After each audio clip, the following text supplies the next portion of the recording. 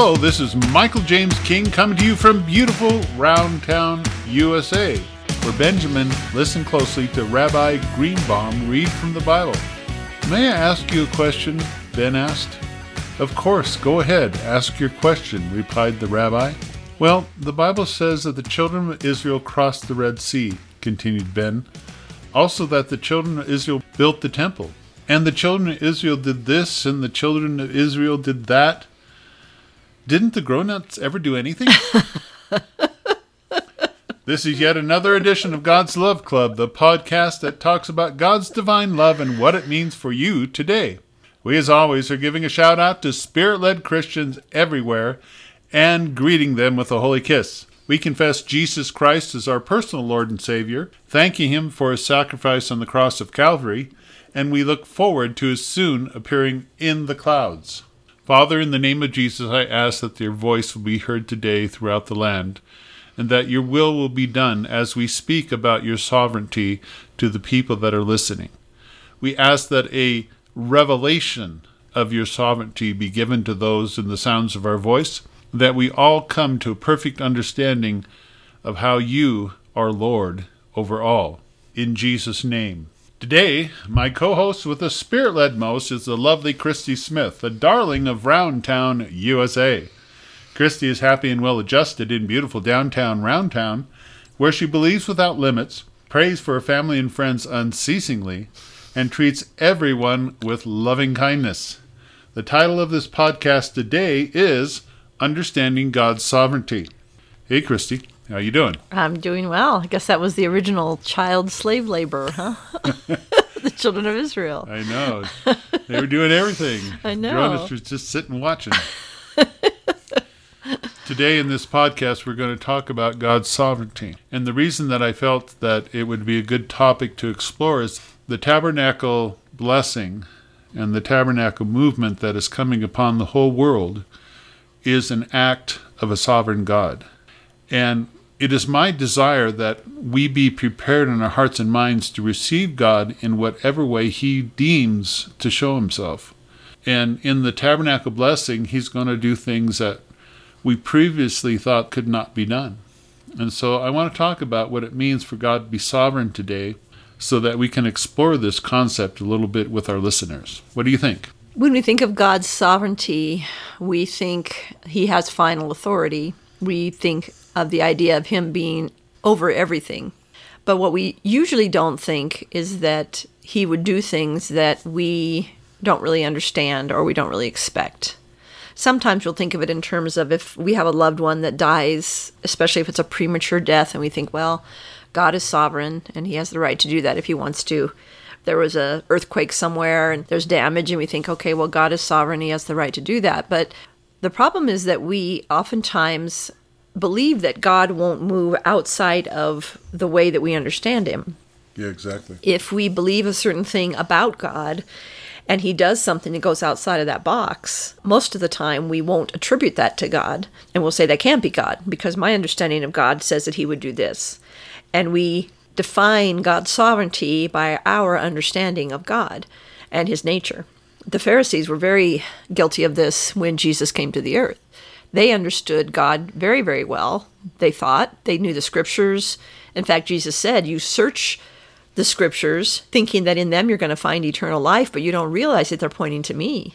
And if they could really be led by the Spirit of God as they were studying those scriptures, those that knew the Spirit of God could recognize Jesus as the Messiah. But He did things that demonstrated God's sovereignty that went against what the Pharisees thought could be done.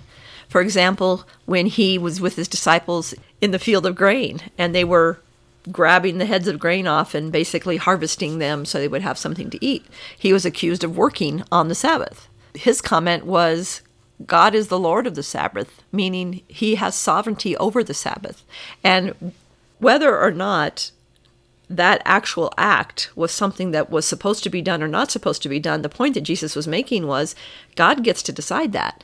And even if it was previously wrong for someone to grind the grain in their hand on the Sabbath, because God is sovereign, He can say, no, this is okay. So just like when David and his men came to the tabernacle and they ate the showbread, those laws about the showbread were prescribed by God. He had a specific design and a plan for what was supposed to be done, and to just come in and eat them was very inappropriate based on what God had said. But God didn't judge David and his men for coming and eating them when they were hungry, and Jesus reiterated that in his response to the Pharisees about his disciples harvesting on the Sabbath.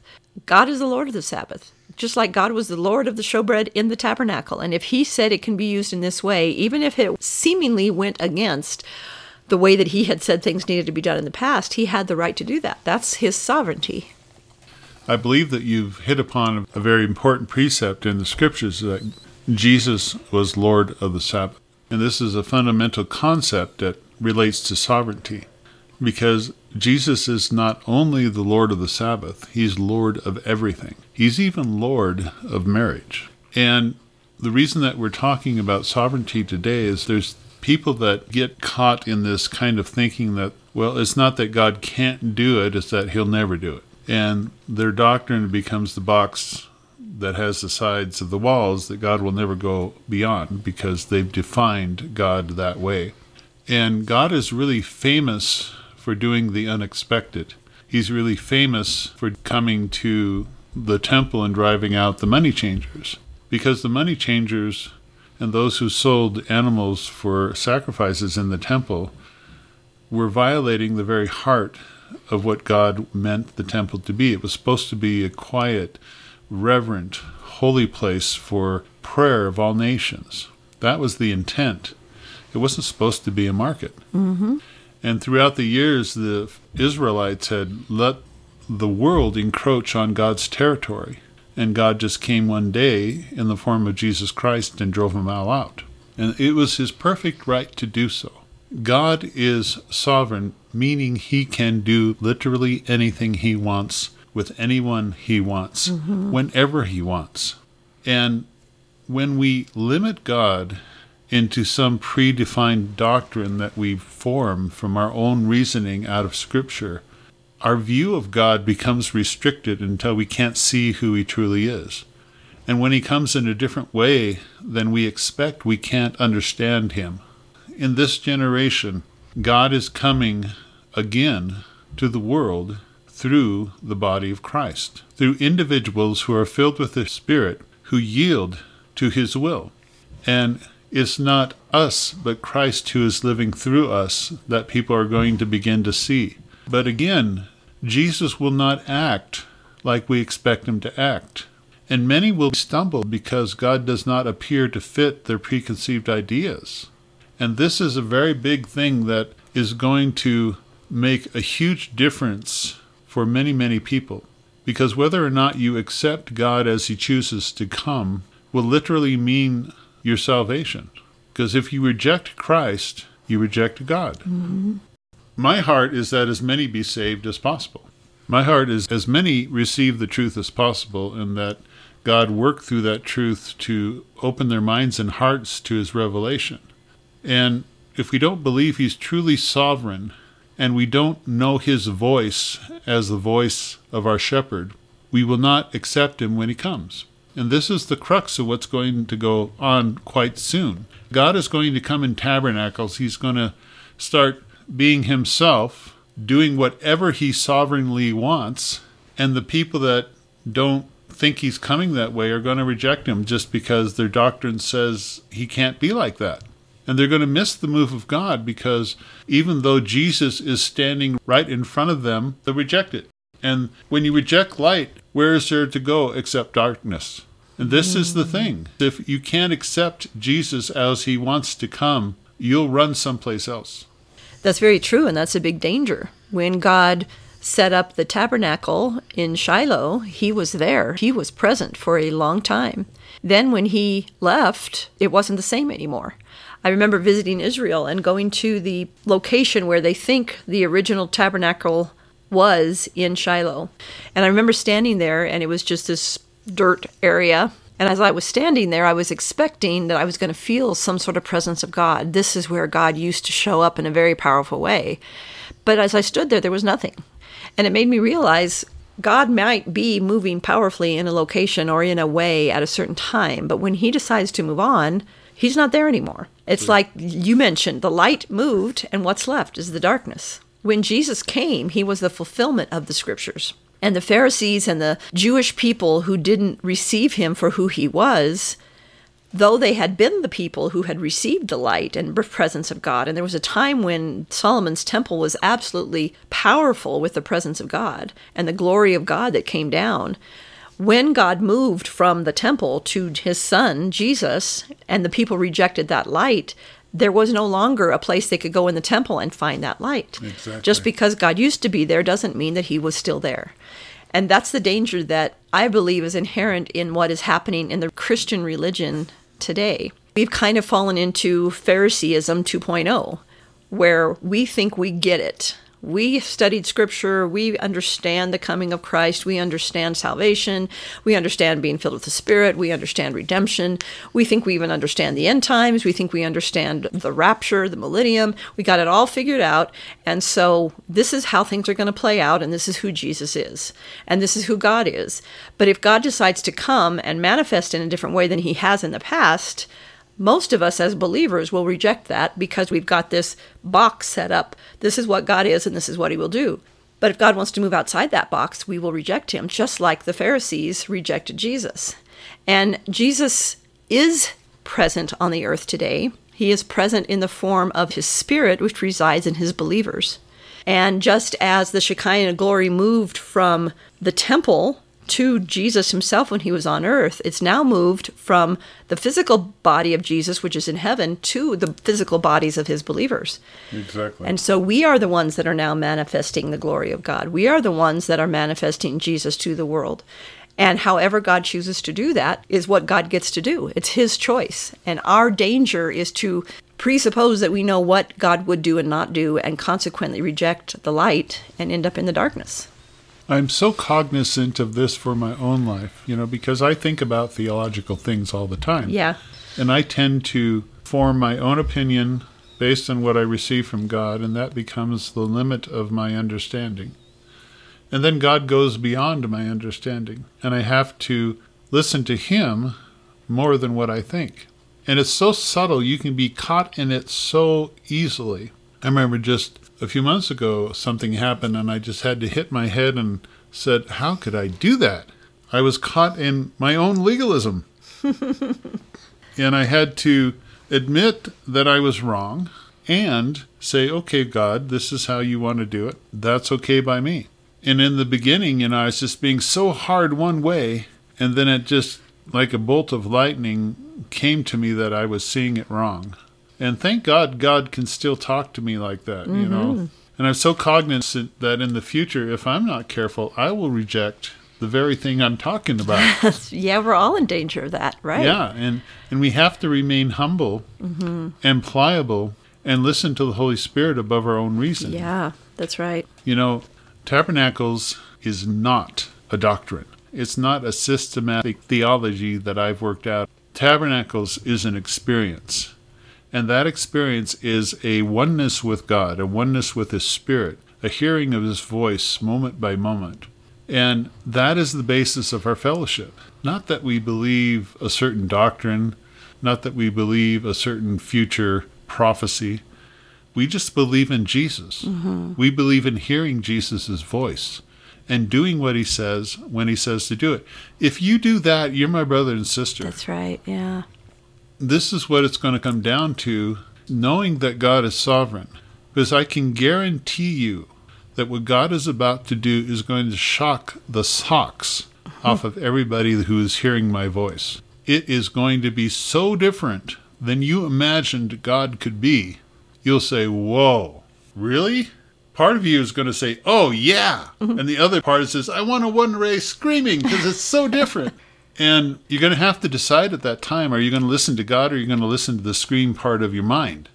The whole thing when I first experienced tabernacles, I think 35 years ago, was I going to allow God to be himself and accept him how he chose to show himself to me?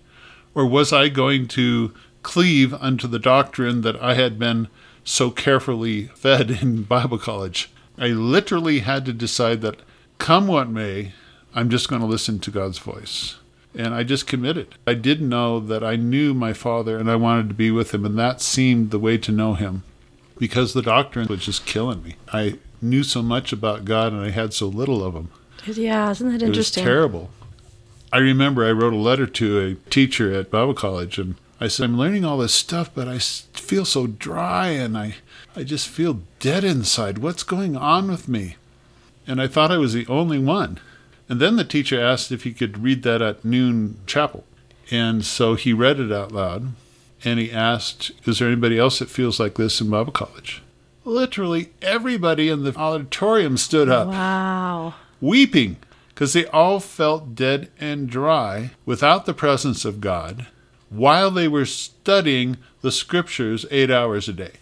And I just shook my head because I thought I was the only one. And I felt like crap. I could not believe that I was learning so much about God but didn't experience it. I would pray hours in the back chapel. And I remember I was just crying out to God one day. I couldn't feel his presence. I couldn't get in touch with him. And this other lady that had been praying in there touched my hand as she left. And it was like a bolt of lightning. I felt God through the touch of her finger on my hand. The love of God came through that woman in such an amazing way. I will never forget it. I could not reach God by myself. But when she touched me, I felt the touch of the Almighty. The way I was told to do it didn't work. And the way that might have seemed inappropriate did. So what was I going to believe? Well, I believed the touch. Yeah. Because I felt the touch. I felt it in my spirit. God was sovereign. It was a little thing to her, maybe, but that's been 35 years ago, and I still remember it as if it happened yesterday. God is not bound by anyone or anything. He is sovereign.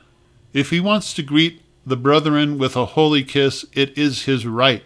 If he wants to move you from one situation that is not healthy or not good for you to another situation that you can be used of him, it is his right.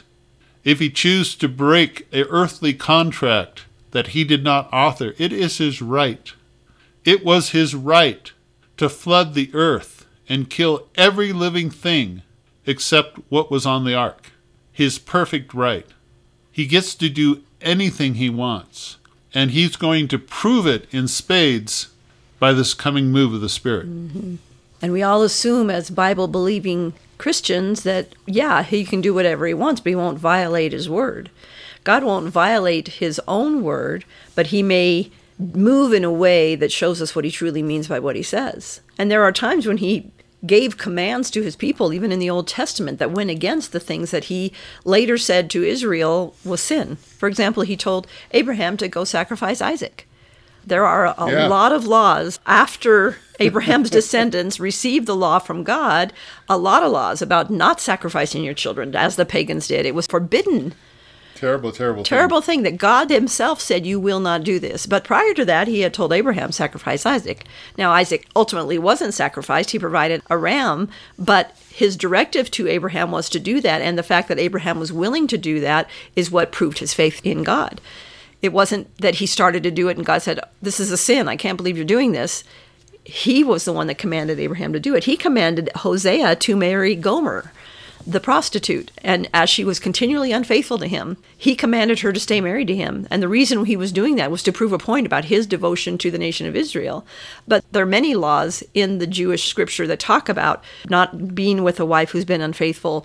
That was not something that was allowed, quote unquote, by the doctrine that God gave to the Jewish people. So we need to understand that God gets to do what he wants, and sometimes he'll do things outside of the box, either to prove a point, to prove who he is, or to accomplish a purpose that he wants to accomplish.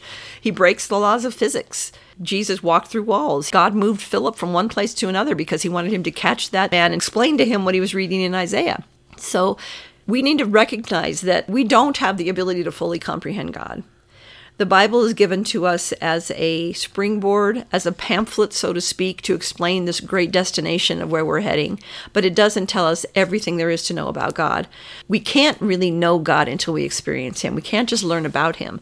That's the reason that the people that were able to accept Jesus for who he was could accept him because they had experienced him. When the Jews came and told someone, "Do you realize that this man healed you on the Sabbath? That was a sin. He shouldn't have done that."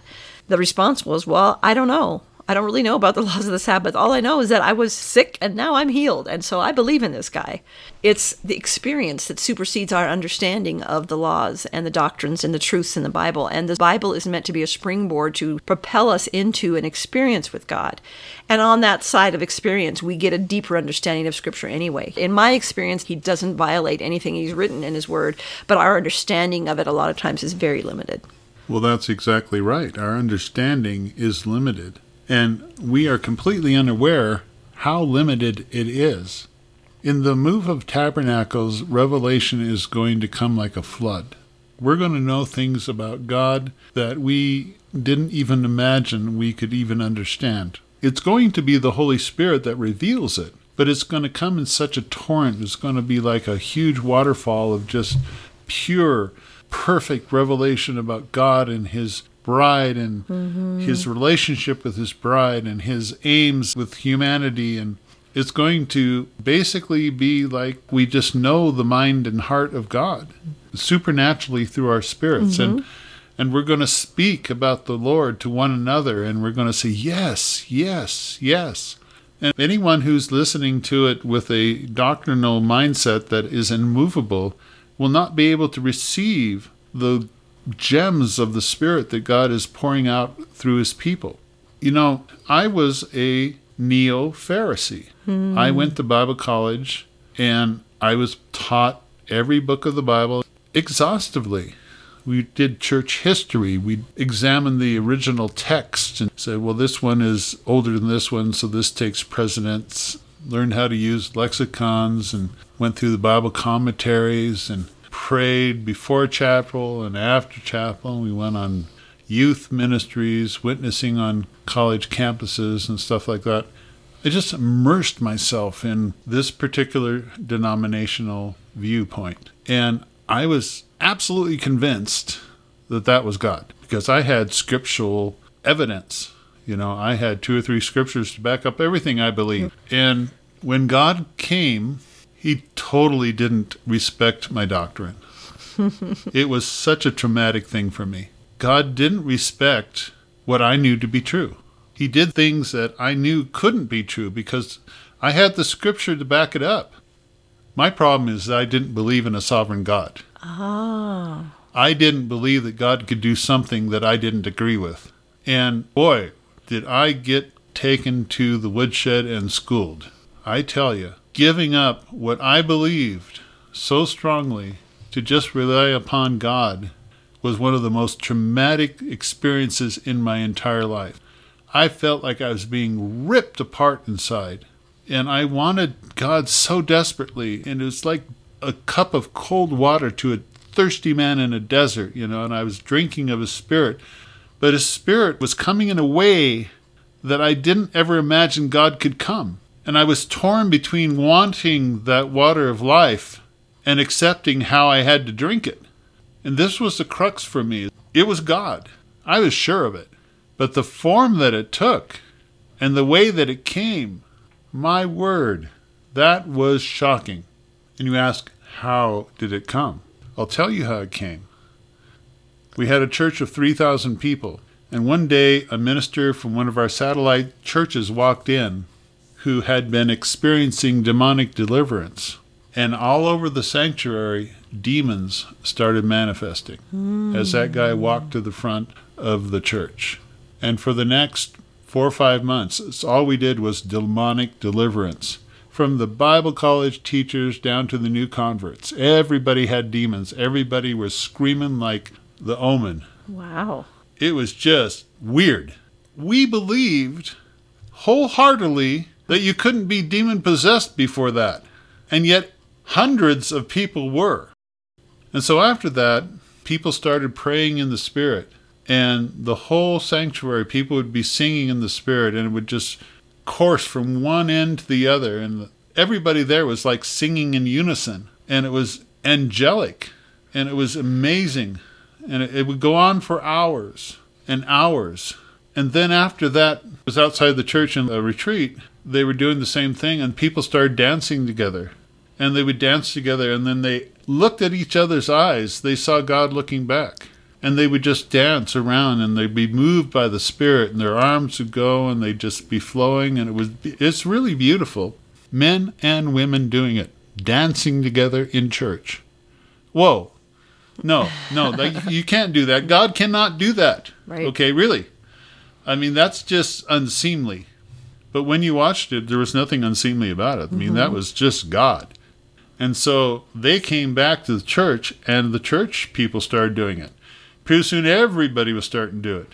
I remember dancing in front of the church with this other guy. It was like a prophetic song, and all these people were around us dancing, and we were dancing in the middle. We were just letting the Holy Spirit take us. If it wasn't God, you'd call it magical. Sovereign God. Sovereign, yes. Sovereign God. And then people started kissing each other. People started hugging each other. People started sitting with each other with a hairbreadth between them in church. Men and women, not married. God can't do that. Oh, come on, really. Yet when you saw him, the Spirit was on him in such a powerful way, it was just ridiculous. And I started dancing with this one lady one time, and I had a vision of her transferred into the Bride of Christ. She transferred into like a perfect version of herself in a bridal gown. And I didn't have anything but love, grace, mercy, compassion. I was feeling what God was feeling to her. And after that, it got weird. What I'm saying is that whatever you think God cannot do, you're wrong. Every time that God did something in that church, it was beyond what I was told God could and could not do. And I had to make a decision at every point. Do I follow God, or do I follow what man says and my own reasoning? And I just got to the point where I just left my own reasoning at home. And to this day, I don't really care about reasoning so much as I care about the experience and if I know it's my Father. My relationship is based on my experience with God. It's not based on what I know of him. Yeah. And I know that people really get entrenched in their belief systems to where they think they know what God can and cannot do, and it becomes this kind of comfort zone for them.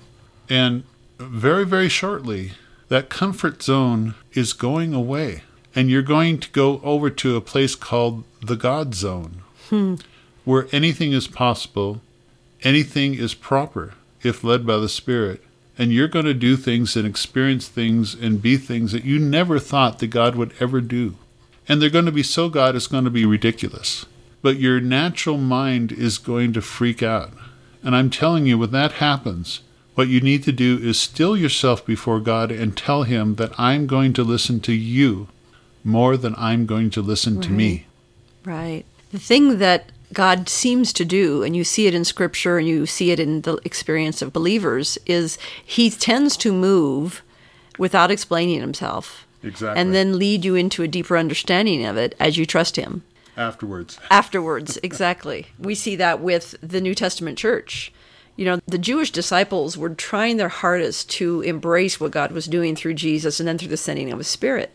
But they were still indoctrinated with their teaching, and it was hard for them to unlearn. I mean, Peter had to get the vision of the rise, kill, and eat thing over and over until he could finally accept, okay, I guess it's okay for me to eat that. But everything that I've learned, everything that has been written, everything that God said was, I cannot eat those animals. But God said, no, I'm calling them clean. Oh, okay. Then, which was something that was forbidden before, God wanted this message of his Holy Spirit to go to the Gentiles. Well, that can't be, because Jesus came for the Jews. Yes, he did. He was the Jewish Messiah. But in retrospect, we can see that when the majority of the Jews rejected him, he came to the Gentiles. And we see that happening in the book of Acts. The Holy Spirit fell on a group of Gentiles, and that was completely outside of the scope of what the Jews believed God would do or should do. And that was based on their understanding. It was based on their scriptures. It was based on everything that they knew about God. God can't fall on Gentiles. But then they started recognizing, okay, but this is the Holy Spirit. and they're manifesting the Holy Spirit in the same way that we're manifesting the Holy Exactly. Spirit, it has to be God. So rather than having to have the understanding first, they saw what God did, they went with what God did, and then later God gave them the understanding. That's the kind of mindset that we need to have as believers. God, I just want to follow you in what you're doing. And whatever it is, even if it's crazy, I will go with you, and then I understand and trust that you're going to give me as much understanding as I need later, but I'm not going to have the understanding at first. When I first experienced a spiritual connection, it wasn't anything I had ever heard of. It just happened spontaneously. It was mutual. It was the weirdest thing that had ever happened to me. And talking to other people about it, they also said, oh, that's strange. But everybody looking at it could see that it was God, and they would acknowledge Exactly, it was yeah. God. And they would see there was nothing impure, there was nothing immoral, there was nothing wrong at all with the connection. It was just not something they had ever seen before. And even though they could recognize it was God, it got more and more and more uncomfortable for people, to the point where they said, wait a minute, this can't be. We're going to have to label this as an emotional affair, or we're going to have to label this as something that's not right, because You gotta God, put it in a box. you got to put it in a box, and God just doesn't do that. Well, God was doing it, and I could not let go of the fact that I knew it was God, and ultimately had to make a choice. Do I go with God and where he's leading me, not only in the spiritual connection journey, but everything that he was leading me in that was wrapped up in this whole tabernacle movement, or do I forsake all of that so I can stay in right relationship with the people around me? And I didn't understand what God was doing, and I didn't understand what he was leading me into, but I knew it was God, and I refused to give up what I knew was God for the sake of not being able to clearly explain, based on somebody's doctrine, what was happening. Yeah, well, you couldn't explain it according to their doctrine because their doctrine didn't allow for it. Right. And that's the thing about trying to talk to people based on doctrinal reasoning. When you have an experience that's outside of their doctrinal box, there's no way you can explain it to them because it doesn't fit anywhere in their theology. And this is why I keep saying that we're post-doctrinal. We're actually post-normative church. What's emerging now is people are leaving the normative church in droves, but they don't really have any place to go. They just kind of are to themselves. They still believe in Jesus. They still have a desire for God, but they just don't have any place to go. And the tabernacle experience is where they need to look, because the tabernacle experience is really what they're asking God for. They're asking God to be one. They want a deeper experiencing Him. And when He comes and fills you, and He starts to manifest through you to another saint, that is the closeness that you are so desiring. And when another saint starts to manifest God to you, and you see Jesus speaking to you through another individual, that is the closeness that you really desire with Jesus. You know, I watch Hillsong, the lady who sings Spirit Lead Me, and I marvel at that, really, because she's up there on that stage and manifesting God's Spirit. And what you're seeing there is God manifest in the flesh. And it's beautiful. It's a revelation. It's not just the words. It's the Spirit that's coming through her. And people in those meetings, they feel the heaviness of the Holy Spirit. They feel in their hands. They feel in their bodies. They want God so, so much. They just don't realize that God is standing next to them or across the room. God is in people in these latter days. That's where He's chosen to dwell, and that's where we must go find Him. There was a time when Israel had to come out of Egypt and go to a certain mountain in a certain place in the desert in order to be where God was, because that's where God chose to manifest. There was a time when Moses needed to go to a certain burning bush. It's not like any bush would do. It had to be the bush that God chose to be in, and you had to go there to meet God. When you were in the wilderness, when the tabernacle moved, you had to move with the pillar of fire and smoke to be where God was. You couldn't demand that God come to you. You had to go to God. If you were 50 miles away from God, you had to change your position to be where He was.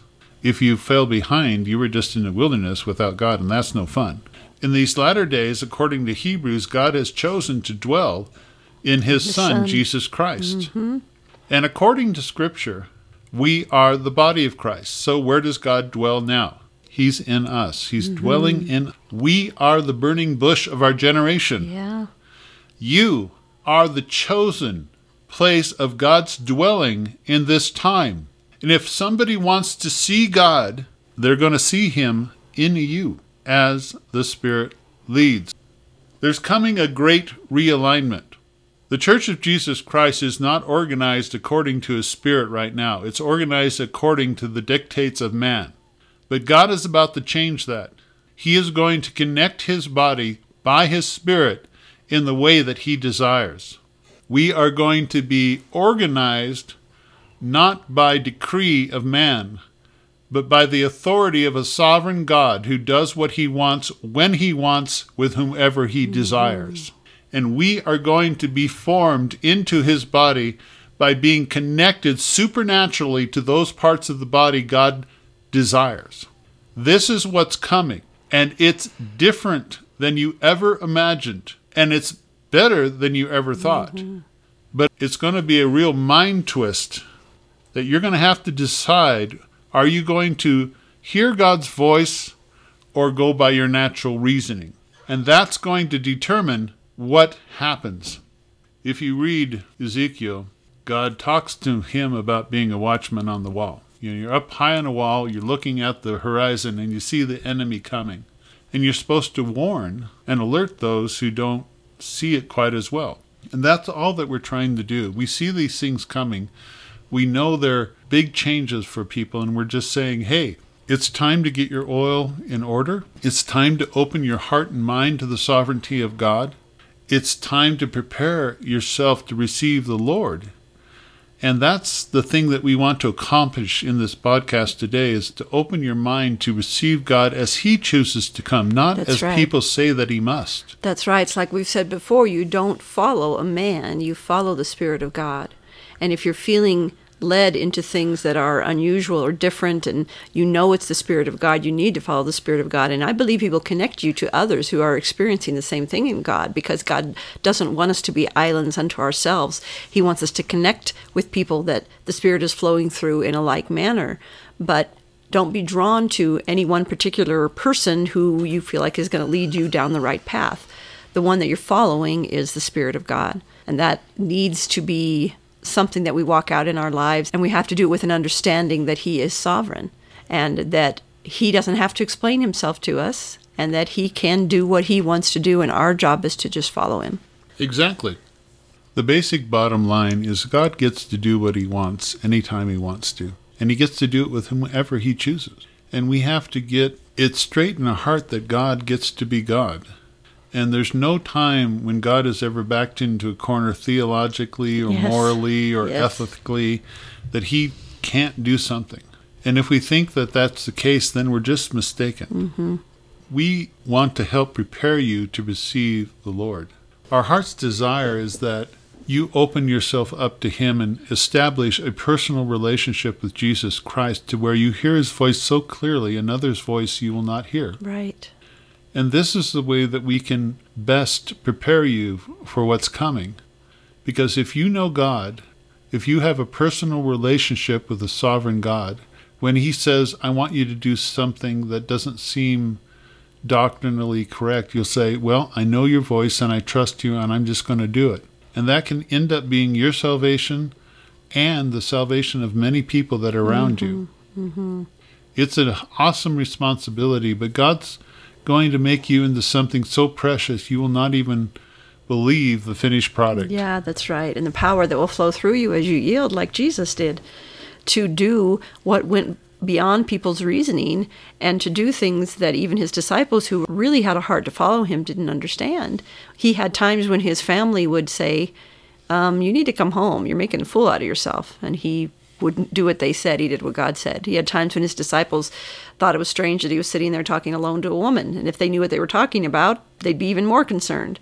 But they tried to understand what God was doing through Jesus. They tried to allow Jesus to be himself, and God was able to be sovereign on the earth through Jesus, because Jesus allowed himself to just follow what God was saying. That's Amen. Exactly what he wants to do with us now. Just allow God to be sovereign in you. You do what God is asking you to do. Then God can demonstrate his sovereignty on the earth. Amen. And with that, we're going to close another edition of God's Love Club. And thank you for staying with us to the end. You know, it takes a lot to do that.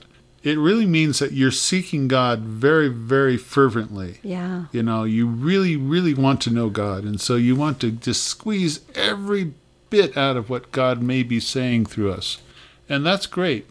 You're learning to hear God's voice for yourself, and that is amazing. Yes, that's very important. And we're important. so proud of you today. We want you to be blessed in this coming week. We desire that God order your steps. We ask that God give you a peace that passes all understanding and a knowledge that God is sovereign in your life and will do amazing things if you'll just believe in Him. In Jesus' name. This is God's Love Club signing off. Bye-bye. Bye.